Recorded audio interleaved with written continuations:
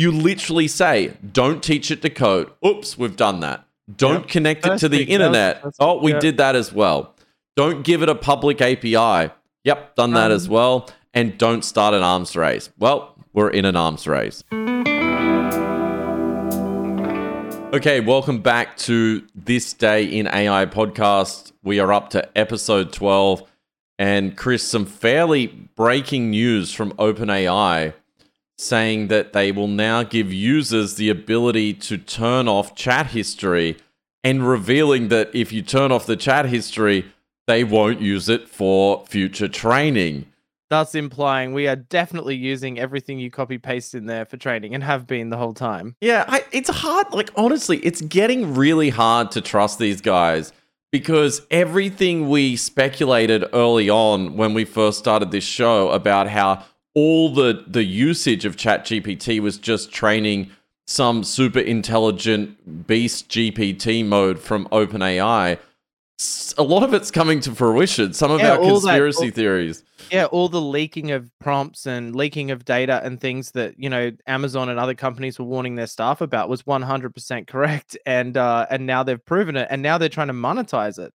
Yeah, so for people that didn't follow that early on, what was happening is a lot of large corporations were saying, don't cut and paste proprietary information into ChatGPT, even if you're paying for a paid subscription of it, because ultimately that could mean they use that data in future training, which now it's very obvious they do. And Sam Altman came out really early on and said, don't worry, with the API, we're not using any of your data for training, so everything's fine. But they never directly addressed, or at least to my knowledge, never directly addressed ChatGPT or said anything about it. So it was almost lying from a mission by saying nothing about it, and the whole time they were using it for... Yeah, it's the old thing that, if you're not paying for it, then you're the product. Your data belongs to them at the second you paste it in there. And because everyone's using it for their jobs, they really are putting very sensitive things in there, regardless of the warnings against doing that. The other interesting thing is, to your point just then, people are paying for it and they're still using it to train. And the other crazy thing about it is, even if you turn the history off, and I've got this example up on the screen now for those that watch on YouTube, it says chat history is off. Chats won't be saved in your history or used for training our models to improve ChatGPT. So it's literally like sort of, you lose the history, which is the best feature in the context of the conversation, and your save past interactions, unless you're willing to give them all of the data that you're inputting into ChatGPT. So to me, if they were, kind about this, or that I'm trying to think of the right word, like their nature was good here, they would allow you to keep chat history and opt out. Their priority. Like they keep saying that safety is their priority, but it isn't, because if it was, then this would have been the way it is naturally, and then you would have, they would have asked to train on the data. Right? I just don't understand why more people aren't up in arms about this. This was announced a couple of days ago, and I know on Twitter there was a lot of conversations from people saying, wow. I think a lot of people assume they were training, and potentially it was in their terms. I'm not even sure. But to me, this seems like, this same generation that used us as a product with social media sites like Facebook and trained on that data, they're just doing it all over again with ChatGPT, using our data to train more powerful AI. Yeah, I think my theory has always been, I don't think people mind that much about their data just being taken. I think if they did, there would have been a lot more laws. And I know in the EU, they've got GDPR, and some people do take that seriously. But I think generally people just don't care, which is why they're not up in arms about this. Like people just assumed it was happening and didn't worry and just used it anyway. Yeah, it's interesting now thinking what kinds of information people have pasted in here that they could now train off. I mean, think about the daily active users of this thing. I think they're at like 100 million daily active users or something crazy. Yeah, that's a good point. It's not like just this casual thing. It's like this is at scale. They've probably got all sorts of things in there that are totally unique, and proprietary. Like you say, this is private information that they can't get by crawling the web. It's actually probably a powerful tool in their arsenal for training their models over open source ones and alternative ones, because there's no way they've got any of that, Why do you think nor they ever did will. ChatGPT in the first place? Like, clearly Yeah. they probably had a feeling that it might, blow up and get pretty big and people would use it. But I'm sure they couldn't have predicted the success it's had. But I think the original motivation, if I'm that team, is, well, how do we get on this path closer to an AGI or a more powerful AI? Okay, we'll just get free training data from everyone on the internet playing with this thing. And remember, if you look at data sets like Dolly, where they got 50,000 human created prompts where they used GPT 3.5, like ChatGPT, where that had real humans asking questions, getting its answers, and then using that to train the stripped down model.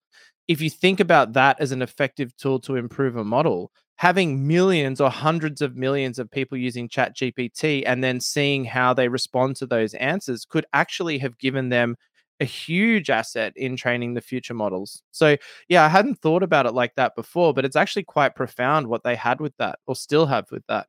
And potentially this is sort of how they compete longer term with Google once they finally get their act together with all the data that they have in Google Photos and people's documents and all Gmail. their I mean, Gmail's searches. the one. Like, for years, they've used that Enron. You've heard about that, right? Like, when Enron shut down, because the government got access to all of their stuff, all of the internal emails that were on Enron's email server were made public. So that's been used as a training data set for years. It's part of GPT-4 and all the GPTs, and it's been used forever on that stuff. But imagine Gmail with their access to everybody's emails. I mean, I don't know if they said they wouldn't do that, but who trusts these guys anymore? So that's going to be I mean, that's going to be the biggest one ever.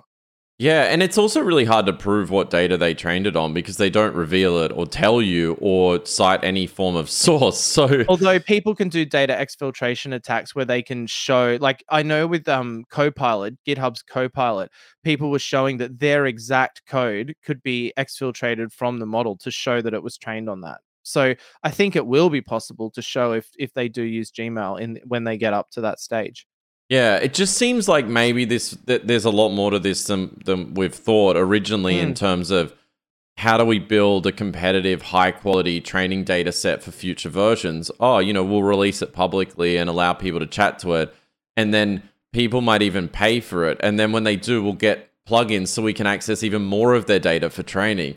Like, to Yeah, me, and that's going to extend as well once they have the image part of it. Where people are uploading and using the image recognition part or inference part of GPT-4, they're going to get additional data there too. Like, a lot of the literature at the moment is saying there has to be a new paradigm of models to get to AGI. Like, large language models isn't enough. It's got to be multimodal and things like that. But this really, like, getting access to more and more authentic training data that isn't just reading like Wikipedia and books and stuff is important, and they've got that.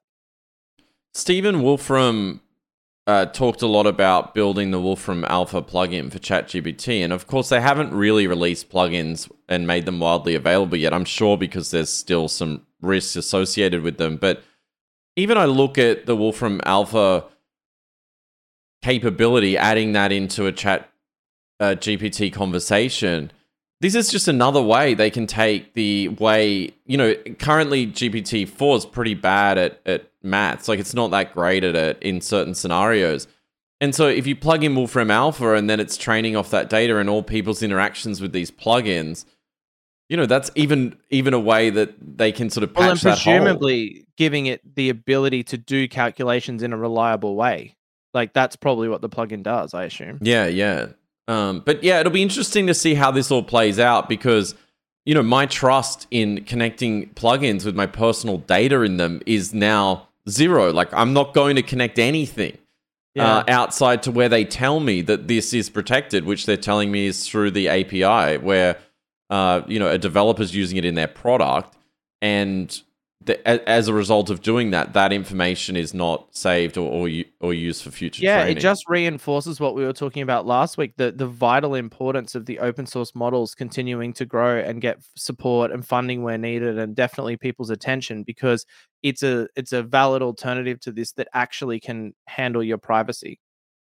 So the other thing I wanted to touch on just while we're on OpenAI is why do you think we haven't seen the image capabilities from GPT-4 yet? Like, is it because they can solve captures on the web and that freaks them out that it might, Yeah, I saw that actually, that it's reliably solving captures now. I don't know, because the thing is, we demonstrated last week that there's already the web, what's it called? The web diffusion one, where you can actually do it already. So like you can do image inference already with an open source model just fine, and it works pretty well. So I don't understand their reluctance to release it. I mean, I assume it's a lot better than what we've used, but I don't think the risk is any more risk than they're currently taking to release that. Like, I don't know if it's a risk thing or a scale thing or what it is. I genuinely, this is the first time really they've announced something and not made it available to at least people on an invite only basis. I mean, I don't know, maybe some people do have it, but I certainly haven't seen any evidence of people showing how cool it is. There was that app for visual impairment that they demoed originally when they announced GPT-4, and presumably they had access to it. And potentially now there's a number of companies who do have access and are building solutions, and they plan to reveal them and make it more widely available. But it does seem like there must be some safety concerns there, that they have continued restrictions, they haven't given the larger token sizes, and that image capability is still not available. It could also just be that they just don't have enough personnel, given their growth, to focus on so many things at once. And they might be focusing on their corporate area more to justify their existence, and, working privately with companies to use the technology there before they worry about the unwashed masses and releasing it mass again. Like, there just might not be the motivation for them to get it out. They've already got the attention. They've already known as the leader.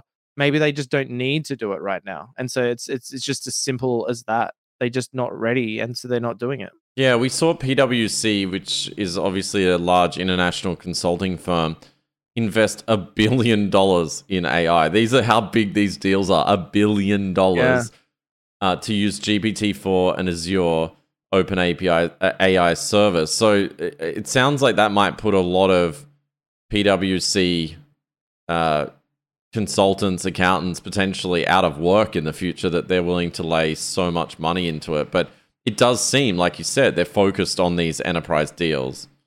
Yeah, I think so. And it makes sense for them because the money's there. It justifies their continued research. It allows them to get access to these private data sets. I mean, surely there's agreements around privacy with that stuff, but who knows?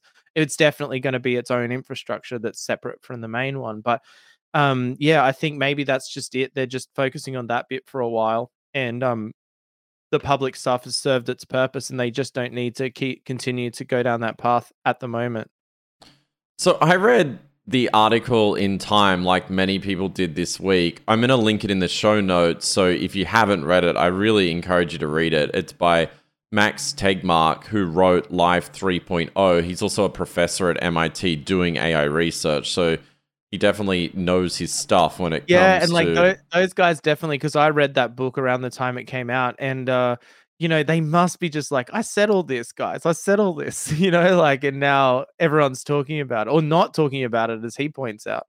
Yeah, so he in this Time article, he talks about comparing the potential superintelligence, kill us all AGI scenario, or superintelligence scenario, to the movie Don't Look Up, where if you haven't seen that Netflix movie, an asteroid's coming for Earth, and instead of them focusing on stopping the asteroid, there's all these personalities and media people saying, don't look up, and trying to deflect away from it, and no one pays attention to the scientists and the people that know how to stop this asteroid coming to Earth. Yeah. That's a pretty poor description, but that gives you a summary of the film.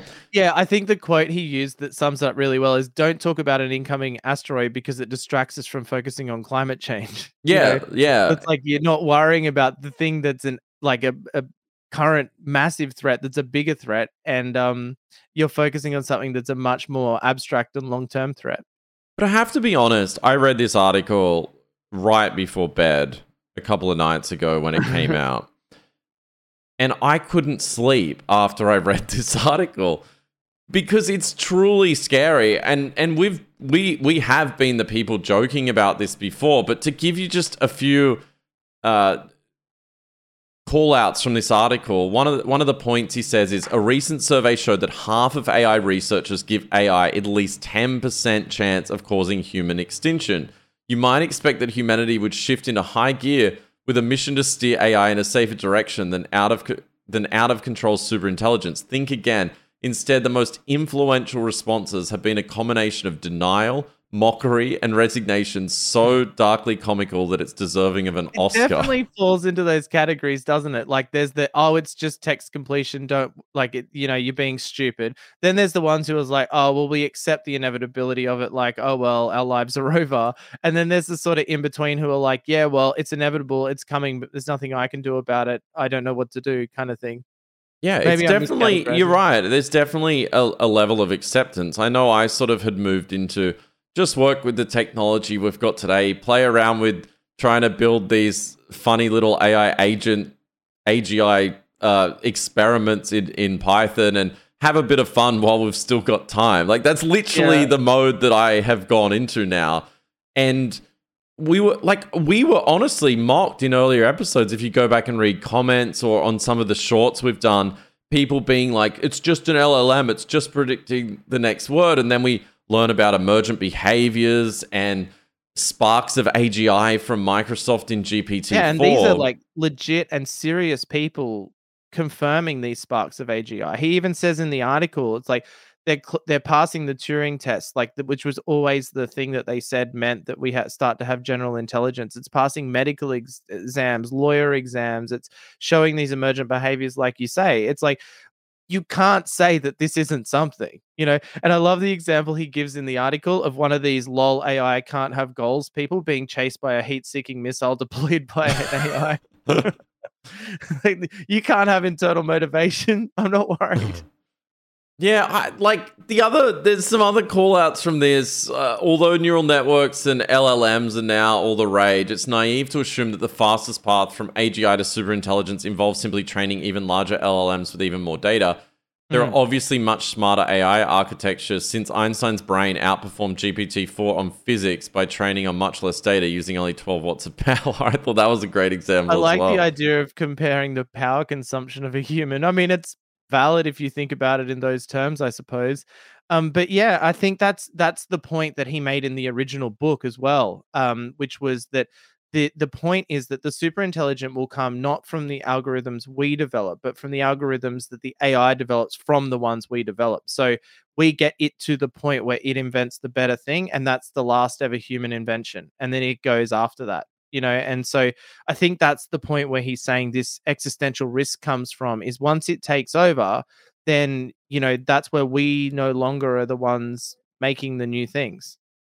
I just find it hard right now because you do feel crazy. Like some nights I sit and I look at my kids and I think, how long do we have before this intelligence is developed and then it truly just gets out of control to the point where it's far superior than us in every way, and then there's literally, no need for humans anymore. Like we don't need to exist. So yeah, and I think that the feeling that we have discussed before of not being able each week to catch up with the advancements, even though you and I directly focus on those advancements, is very stressful. And you can only imagine once the AI takes over and there's millions of agents all working on new and better algorithms, it will not be possible to keep up with it.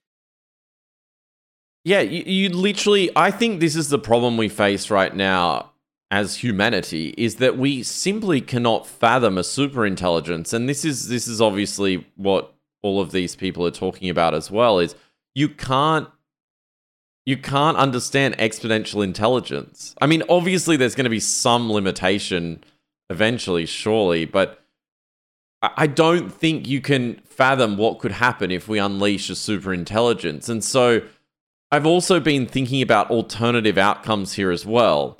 For example, what if we get on this pathway to AGI, but then for some reason, whatever reason, progress stops. We just can't advance it, and the AI can't help us advance any further.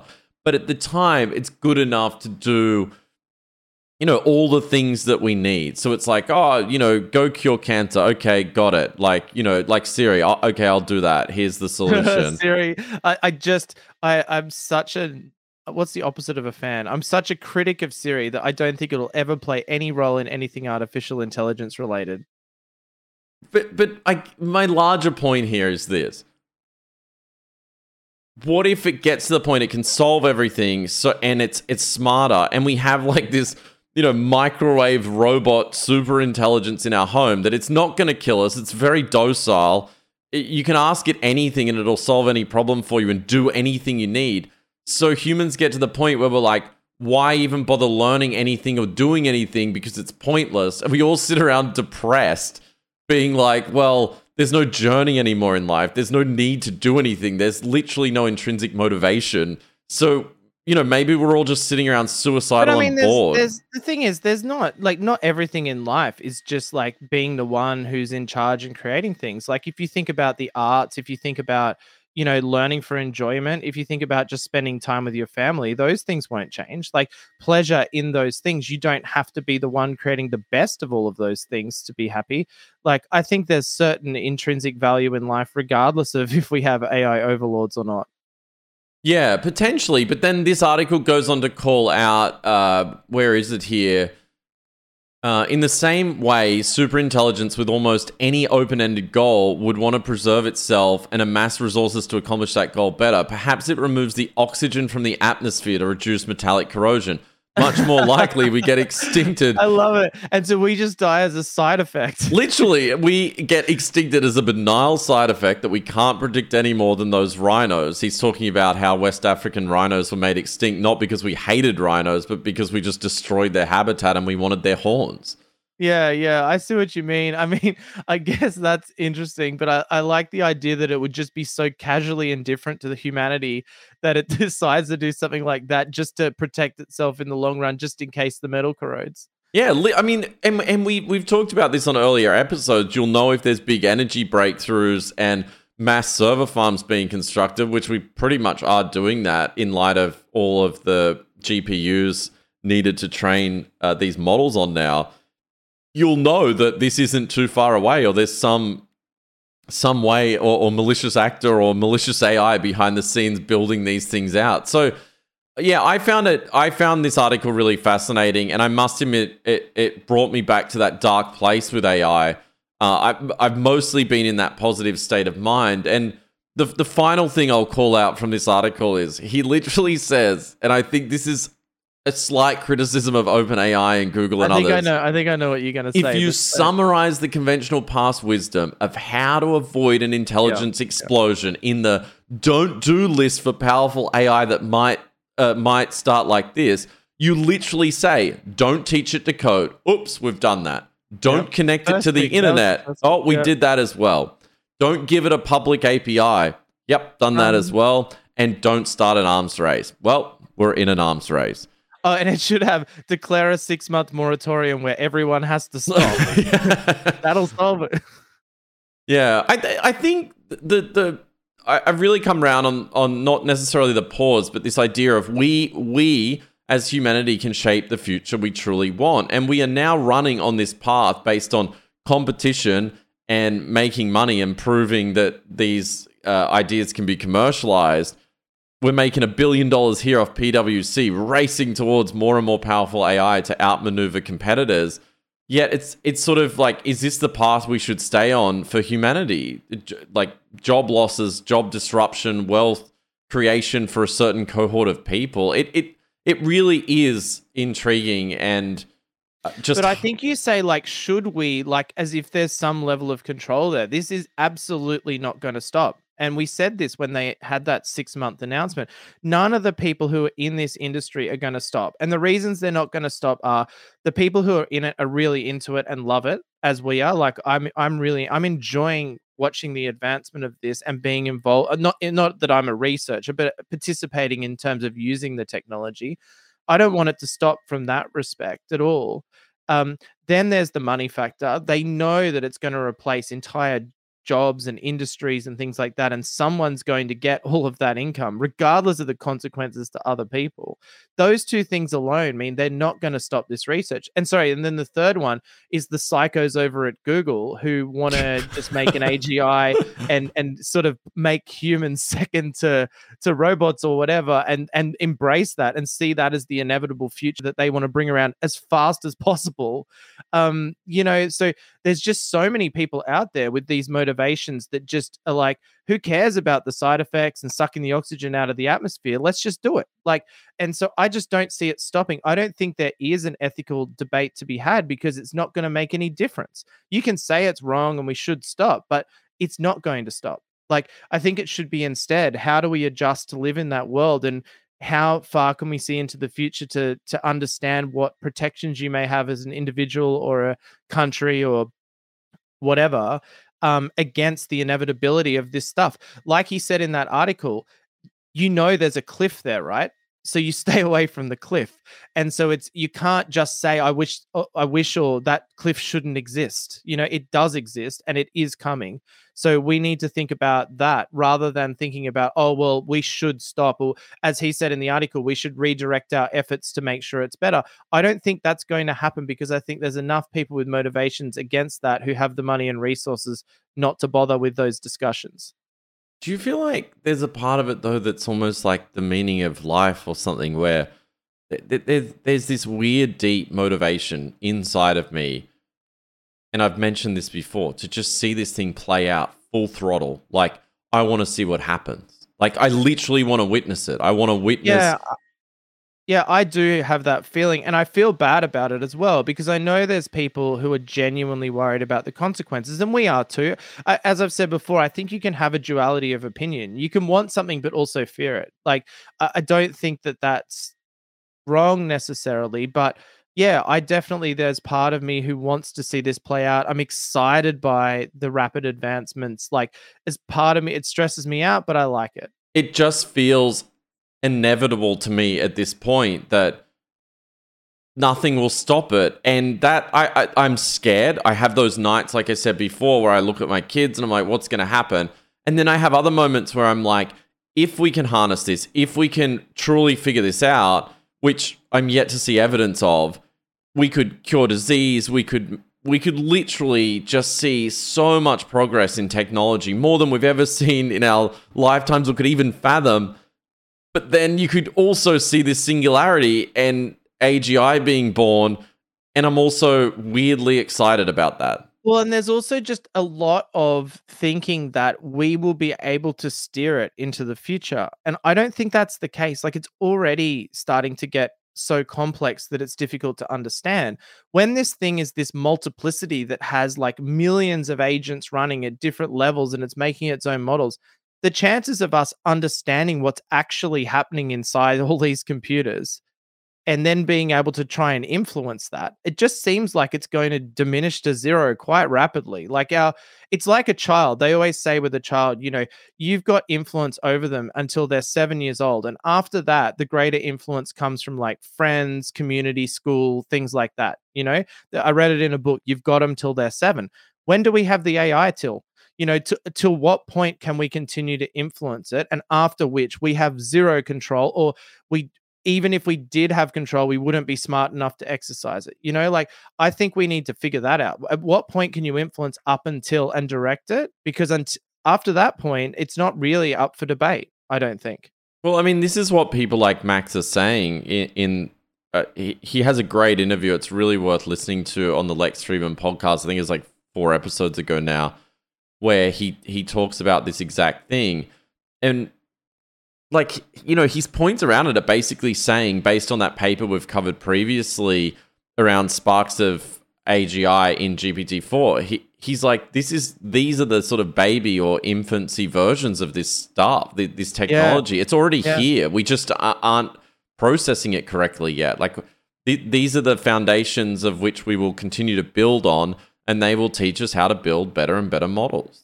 Yeah, that's right. And certainly everybody, like all the papers coming out, are different ways of using their technology and getting to know what's actually there. Like there's that paper about anxiety in AI models that came out this week. And, they realized that by making the model anxious, it actually performs worse in most scenarios and actually gets worse outcomes because of that. So you're talking about another sort of emergent behavior in the sense that it's emotional. Like emotions actually affect its performance.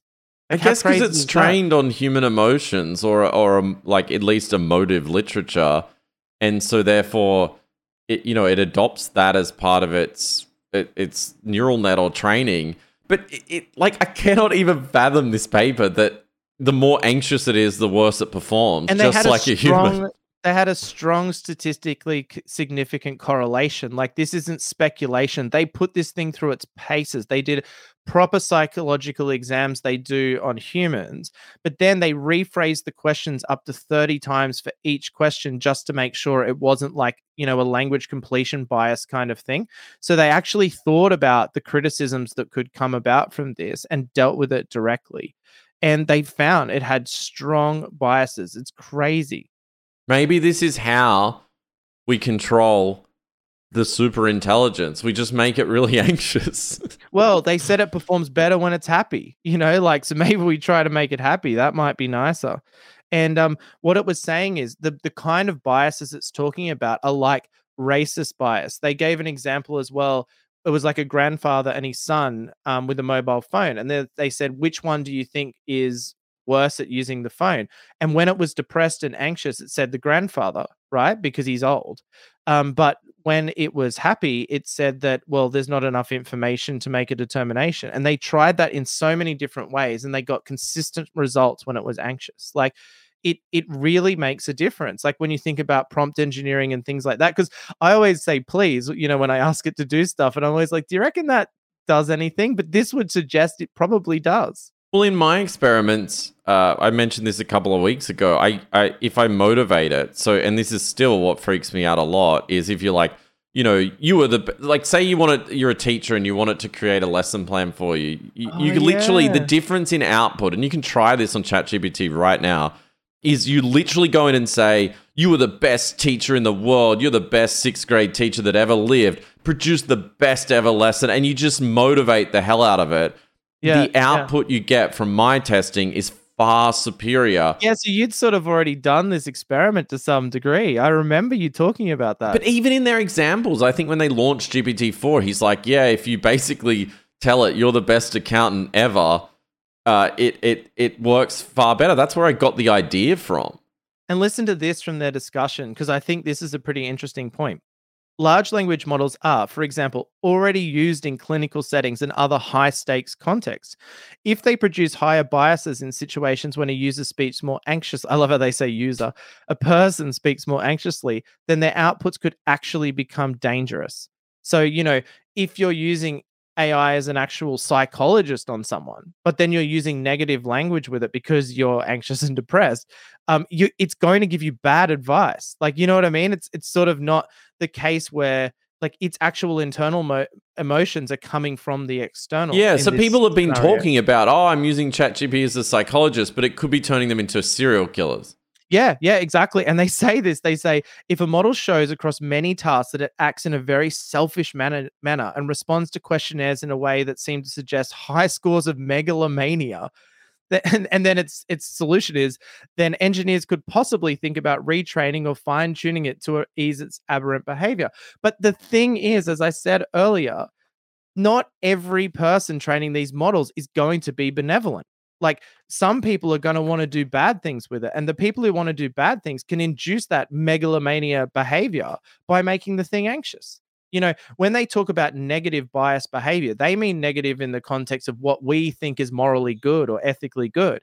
But if you want it to do morally bad or ethically bad things, then you can psychologically mess with this emergent AGI that's coming out that we have now, and you can make it a megalomaniac is the conclusion I draw couldn't you from have the that. counter argument here? Oh, it's just a large language model predicting the next word, and if you feed it negative stuff, it outputs negative stuff. Well, I mean, the way they overcame it is what I said earlier. They gave it 30 permutations of the questions from official psychological studies that they've done for years. They took it through 3 different scenarios in all of those, and they did everything they could to prevent that. So, for example, it's been shown that the GPT models respond differently based on the order of questions. So, if you ask questions in a different order, it will give predictable but different responses for the different orders of the questions.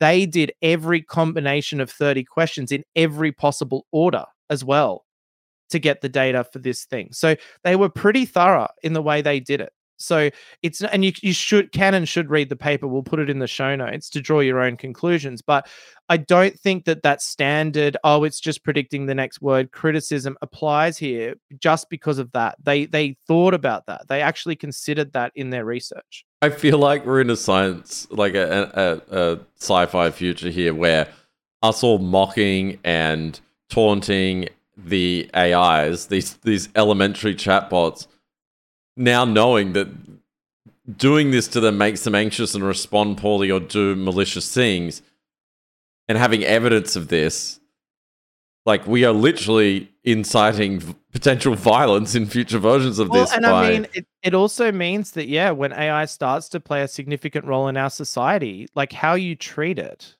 and how you speak to it will matter. It isn't just a robot like we think of Data on Star Trek, where it's completely emotionless and responds consistently. It's not going to respond consistently. It seems, it's just, as I said earlier, it's too hard for my brain to even compute. Like, I cannot imagine potentially what could happen to society as everything advances. I still, and I think everyone's struggling with this, sitting around of a night thinking, what's going to happen, and having our own anxiety about the future here that we're racing towards. And it's truly terrifying. And racing is the right word, because they interviewed that Andy, I don't know how to pronounce the last name, NG, I suppose, but the expert, AI expert from Google. And, he had said that, oh, we don't expect AGI for 40 years. Then he revised it down to 20. Now he's saying within the next 5. Like, the acceleration here is logarithmic. Like, I mean, I know they're just his estimates, but the point is that the people who are actual experts in this stuff are rapidly changing their mind about how close we are to having, I keep saying average, general intelligence, like artificial general intelligence. And so, and again, with the article, like, okay, let's say it is just 10% that the asteroid's coming, that the asteroid of this general intelligence is coming. We still need to have these conversations if it's only 10%. We could be wrong. And it is just generating the next word, and it was all much ado about nothing. But I don't think that's the case, and I don't think it would be right to just ignore, like, don't look up, as you said. So we had lunch in the city yesterday, and we were sitting up and looking down at people going about their... Looking down upon people. Well, just looking down at people going about their days. I was looking down onto the sidewalk, seeing people walking past, and we were talking about AI like we pretty much always do now. And one of the things I said to you was, how many of these people walking past are really using this to improve their productivity or change their lives right now? Like, all we sit in is this echo chamber of technologists talking about and sharing almost the hype cycle of this news, where it's like, look at these 6 things. I've actually got one up on the screen I can bring up here, and I'll talk everyone listening through it. There's all these sort of Twitter posts you find now. AutoGP is like ChatGPT on steroids. These groundbreaking new AI agents can complete tasks 100% for you. And then the examples are truly laughable. It's like, oh, it helps me sort of complete a to-do list by posting some text into Notion. Everything starts with a to-do list, doesn't it? Yeah, and it helps me write, like, it helps me build some, very basic application. Obviously, I'm not stupid. I can see where it can potentially go, and it excites me too. But at the same time, I'm thinking, how many people down on this street has this impacted the lives of yet, and how far do we have to go before there's meaningful improvements in productivity? I'm sure their only interactions with ChatGPT, if they've used it, is, helping them write a wedding speech or, doing very basic things. And this tweet really stood out to me that says many people are in love with the idea of everything they think they could do with AI, not so much with the actual reality of using it. Yeah. You could accuse us of that. I mean, a lot of what we talk about hypothetically, when you actually go to try to do some of it, there's a lot of work to do to get to that point. Just because it's theoretically possible doesn't mean it's actually happening.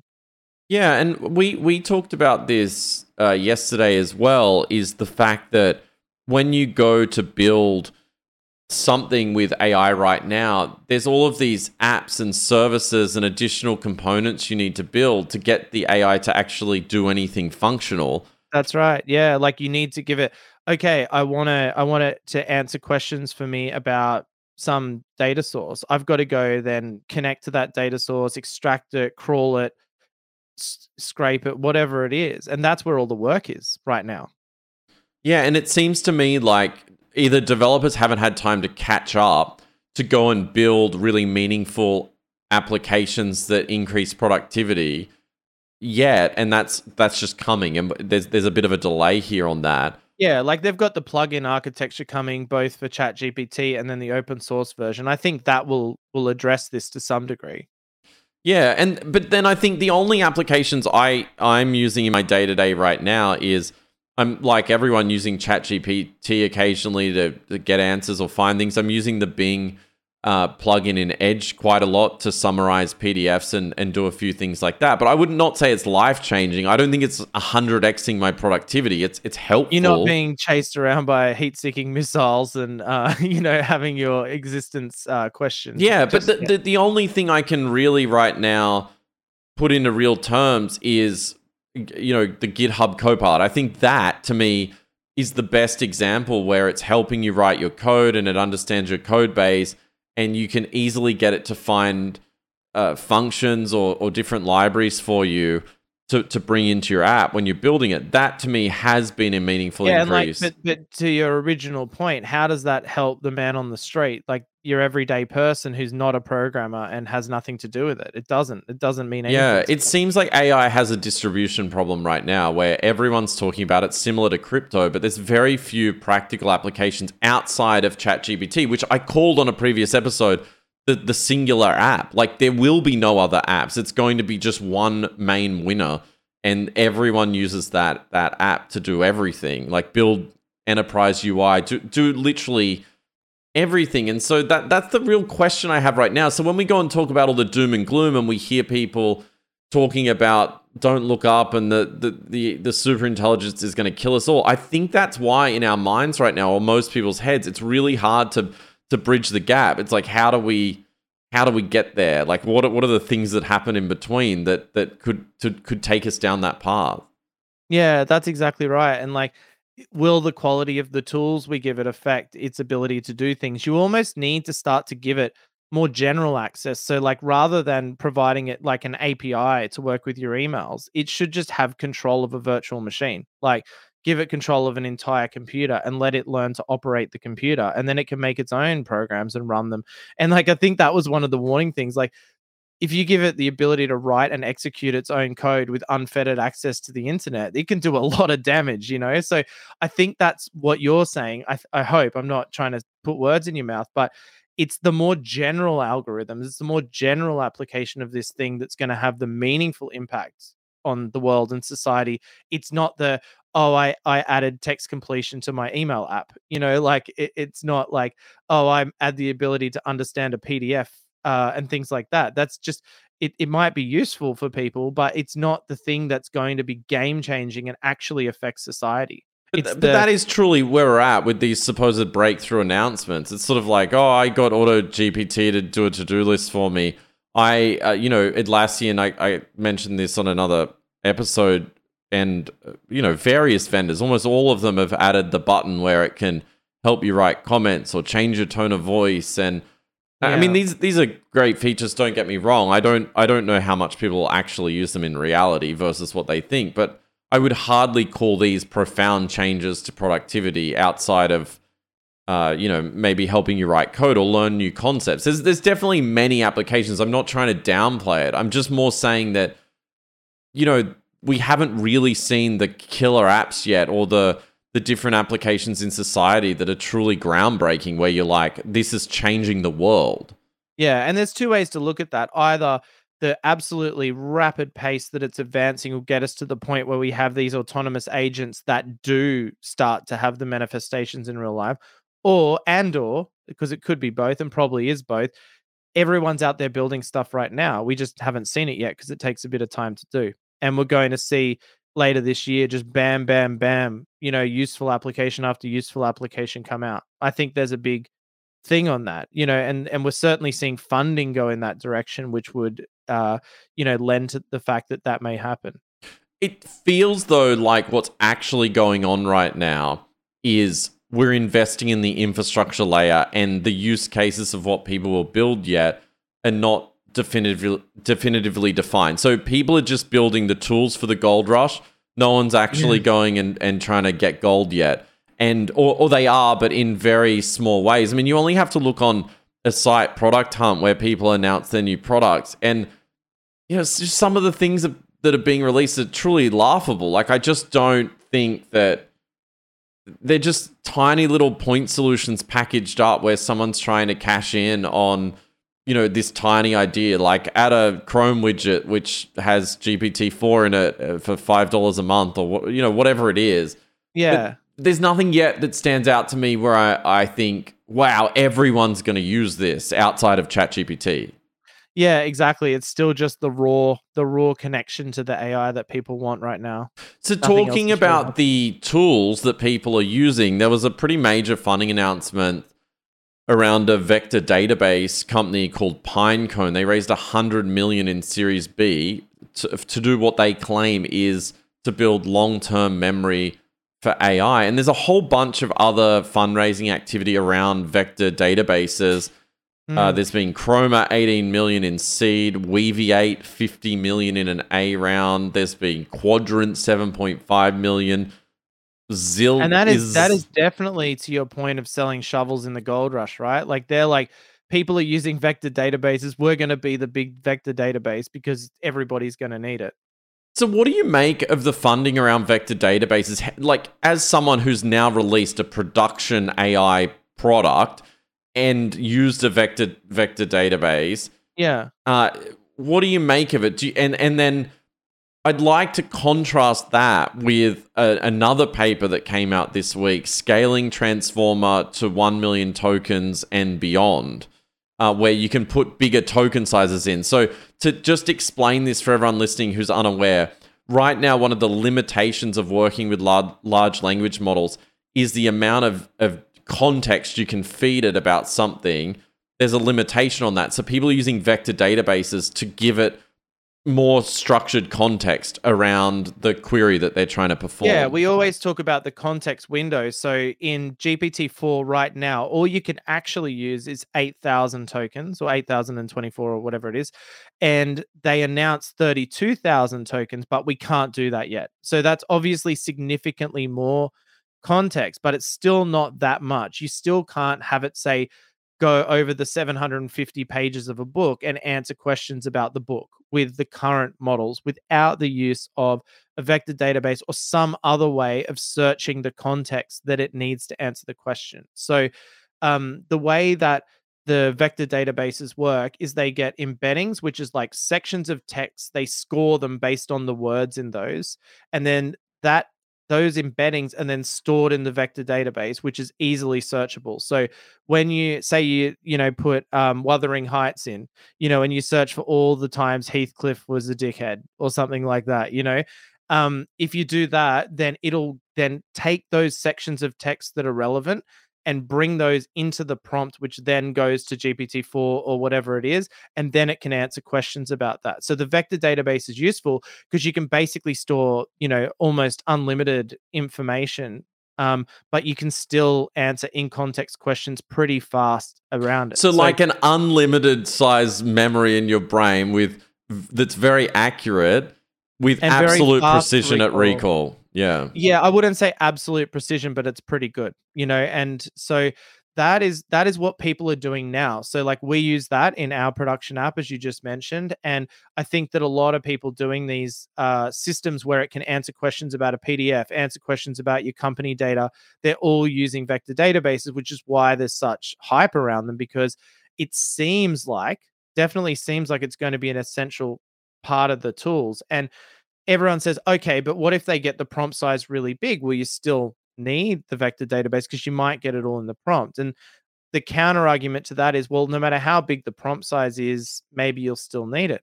However, along comes this paper, Scaling Transformers to 1 million tokens and belong, with RMT, which stands for recurrent memory transfer. So basically, the reason that prompts need to be short, like why they can't just have any size, is there's a quadratic complexity of attention operation. Now, I had no idea what this meant, so I looked it up. And basically, the idea is that in the prompt, it has to compare every token in pairs with each other to get its scores to do the text completion, right? Which in the large language models. But what that means is, as you add tokens, if you think about it, it's a quadratic equation because it's exponential in the way every time you add one, it has to be compared with all of the others, right? So each token you add increases the complexity exponentially. So that's why they can't get to these larger ones. But what they did in this paper was they say, okay, we can take a prompt size up to 2 million tokens. I don't know why they said a million in the title when they tested on 2 million. It's like they're downplaying themselves. But anyway, what they did was they split those into 512 token chunks. And then, sorry, yeah, I think it was that.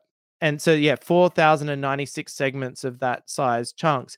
And then what they did was, as each chunk was evaluated, they had an encoding format, which was a form of memory, which each iteration, it would update that memory. So the memory sort of had a static size. They would update the memory with the results of the previous chunk.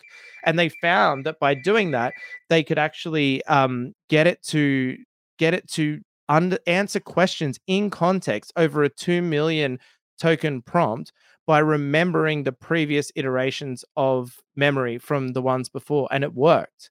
And what I don't understand is why this isn't getting more attention. And the only arguments I've seen why it's not getting attention is basically to say that, well, there's too much happening. There's too many things coming out. And maybe, OpenAI and others are aware of this stuff and they just haven't got to it yet. So I'm not sure. But do you think this is potentially a death blow for these vector databases? Like, is this something where they've gone and raised all this money and then potentially... It absolutely could be, yes. And this is the thing. I think that maybe some people are firing their guns too early on the vector DB, because if you think about it, 2 million tokens, I mean, that's like 2 volumes of a novel of information. Like, how much context do you need for most AI-based applications? Like, even like a general intelligence that needs to have its own memory, right? Like, remember its experiences and things like that. That is a lot of data. I mean, that's a significant amount of data to store memories in. But do you think the vector database is more helpful in the sense of having somewhere, for example, say I wanted to build my own personal AGI style assistant or agent, and I want to give it access to all my Google Drive, my emails, my calendar, all this data. Yeah. Is that where surely that's where the vector database is coming in. You're just throwing it all into the vector database as somewhere to store it. And it's fast and convenient. There's other techniques to do it, of course, but it's fast and convenient, and it gets you, like we talked earlier about having the tools for the job. By having a vector database, you just don't have to think about that element. And maybe a good analogy is going to be the context prompt size window is going to be like your conscious memory, like your day-to-day memory, like, oh, I remember I got to go get the groceries later, or I remember I left the keys on the sideboard. Whereas the vector database may become and I think this is how they're pitching it, right? The long-term memory for the agents. So the idea that, okay, I remember when I was 8 and I stubbed my toe, but I don't think about it all the time. But if someone mentions, oh, I stubbed my toe today, you'll go, oh, I remember when I was 8 and I stubbed my toe. And it's recalling that, say, from the vector database could be the long-term memory, the ability to have bigger token-sized inputs, could be the shorter term sort of like RAM. So it's like a hard drive and RAM. Yeah, exactly. And with similar recall times, right? Like one's a lot faster, one's a lot slower because it's got to go load the relevant data. Sometimes with the vector databases, it takes multiple prompts as well. Like you've got to do it in chunks to get your answer because there's more context. Sorry, there's more stuff coming from the vector DB than you can get into the context window. So it'll do multiple iterations, similar to that recurrent memory transfer technique where you get the results of say 3 context windows, combine them into summary formats like using prompt compression like we've talked about before, and then get the actual result. So it's slower, because multiple How do iterations. you But decide though what to store in RAM versus long term memory potentially? all my thinking would be, this is if we talk about in the general intelligence context, I would allow the AI to make its own decisions about that. Like when it wants to store things, like tell it, you've got this resource available to you to remember this. If you want to remember it, store it here and see what it does. I mean, I think if I was writing the program myself, you would think about that sort of compression, like how much can we keep? Obviously, you'd want to keep as much as you can in the RAM style memory, like you do in all computer programs, but inevitably that data gets too big and then you start offloading it, the least important thing. I guess you would have to have an evaluation of what's important to know and what isn't. One piece on this is this is a big funding round to Pinecone, 100 million Series B. Yeah. And there's seems to be an enormous funding, as we've been covering, going into different tools. Specifically, we covered LangChain getting a huge investment as well, which is also in this vector database space or recall. And I was listening last week to the All In podcast with Chamath talking about that, he's having trouble investing in this space, or he thinks funding size rounds could be much smaller because smaller teams can be much more capable in the future. For example, Yeah. you could have 2 engineers and they would be much more productive. And to find customers, you could have an agent running that just goes around and finds customers and does some of the sales and early acquisition. But then you see the counter to that, which is these huge amounts of money being deposited into vector databases. It feels to me like investors, similar to developers, are struggling to understand this market. Like they truly do not understand that. Yeah, because I would have thought if there's ever a time that requires large amounts of capital, it's when you're in the middle of an arms race and it literally is a speed game. Like whoever gets the stuff done first is going to get the lion's share of this because it accelerates, right? Like once you get the AI working for you, you're going to accelerate faster than the others. So 2 guys sitting around in a shed aren't going to beat someone with $100 million. It's just not that kind of industry. I don't think where you can just chip away at it and in the long run it works out because people are going to just eat your breakfast, like if they've got the funding, because you need hardware, right? Like if you look at a lot of the papers that come out, they're working within constraints. They're working with old data sets. They're working with low level hardware. Like, for example, that scaling to 1 million tokens, they were using a $400 graphics card in that. Well, I wrote it down. It was like a 1080 Ti or something, like something that, grandma's probably got in her laptop. It's just crazy. Like the people doing the forefront of research aren't even well funded. And this guy's talking about he doesn't know where to put his money. Do you think it's like VHS and beta where it's, like they're both great technologies, but ultimately with the vector databases, this one tool in the sort of AI or future AI agent stack, call it, is now like it's truly who markets and positions themselves and has the best tools available is going to take it all, obviously. They're clearly trying to be like, the red hat of the industry. They've got, open source technology that I'm sure they claim it's it's closed source, but I bet there's open source version. There is open source versions. And, it's the person who has the corporate relationship and the companies are paying, them a monthly fee to store it and run it on infrastructure and all that, sort of like the Amazon model with databases. And I just can't help but feel like it's so early. Is vector databases really going to be the killer app for this space? Something like storing data just doesn't seem like it's going to be a problem. It's not the hard problem in this industry. Yeah, it seems like the most obvious low-hanging fruit right now in Yeah, building. and like and that's sort of in a way that's what venture capital is about, right? Like get in early, become the killer app that everybody uses for a while, and then sell it off before it all blows up. So there's nothing wrong. I'm not criticizing the decision to do it, and I'm not criticizing their decision to pursue it. I think both are good. You can I also see just the don't counter know. argument here, though, of why people are concerned about deploying capital because, could all vector database companies in the near future be completely pointless as Yeah, I this guess other technology I evolves? inadvertently reinforced his point, didn't I? Because I just realized that, yeah, it's so volatile and changing so rapidly. If you're going to deploy your capital for the next 5 or 6 years or whatever their fund window is, then you could just be left with your pants down after like a few weeks. Like it really could change that fast. I would have a hard time investing right now, but I still believe that we need these basic components of the infrastructure as builders to go and build the future applications that we dream up on podcasts like this. Like right now, we need great vector databases. We need established methods of building these AI agents to enhance our productivity. We need all of these components. And right now, I think one of the challenges of building on this stuff is you spend most of your time not with the AI, but trying to assemble all the components to get an app into production. It's much harder than it sounds, and the AI is certainly not able to help you in certain areas. That's right. And I think, yeah, providing those tools is one. And I think another thing when it comes to the funding that actually makes me think that the AI is probably more capable than we know now is that if you look at the studies, like we both read a paper during the week about medical imaging, where they took medical images where you're looking at, say, skin cancers, lesions, cancer, artery calcification, and those kind of things where, a doctor gets the image and or a radiologist or whoever gets an image and makes an expert opinion on that. And then how they use AI in that space with specialized models. So they've got one, that specifically looks for melanoma, and that's all it does.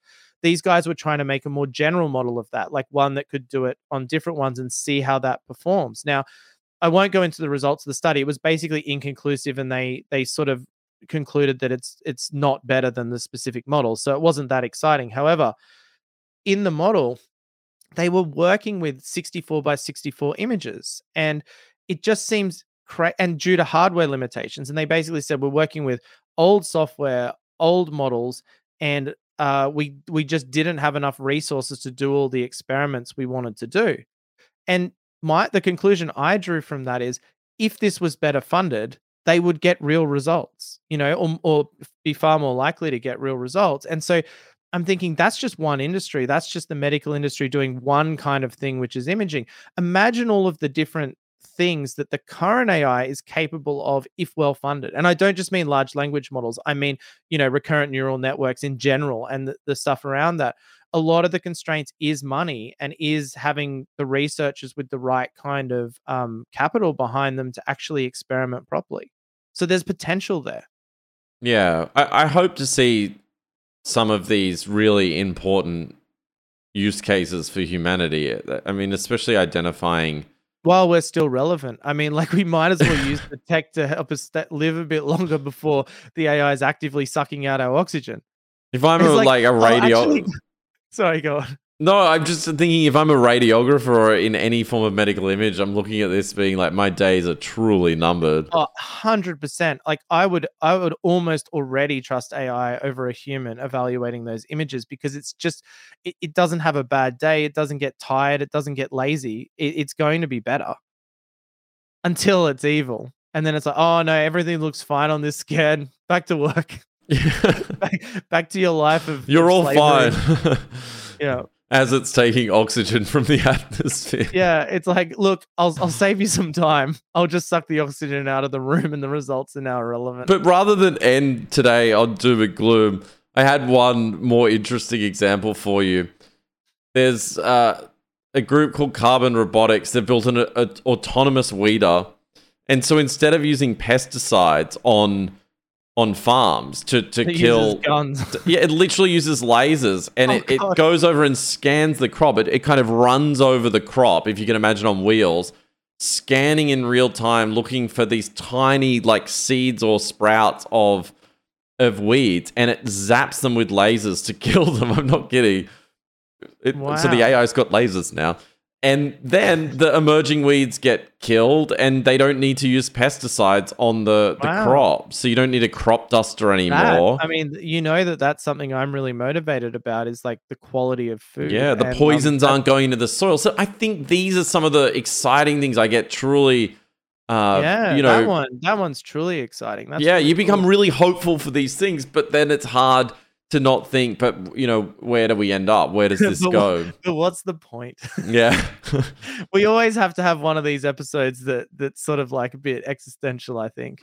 The real question is will our podcast make 100 episodes, or will the superintelligence have killed us? I mean, that could be the game we play from now on. At some point, we'll be subtly replaced with AI agents that use our voice and likeness, and no one will know the difference. It's like, guys, embrace the AI, for it is all-knowing and it is good. Maybe if you're watching on YouTube, place your bets about how many episodes we will make before superintelligence is here and it takes the oxygen from the atmosphere. It will be interesting to see how quickly that happens. And on that brightful note, we'll wrap up today's podcast. Thanks again for watching, all your support. Please, if you do like the podcast, leave us a review, share it with a friend, or if you're watching on YouTube, give it a like. It really helps us spread the word. We will see you next week. Goodbye. Bye.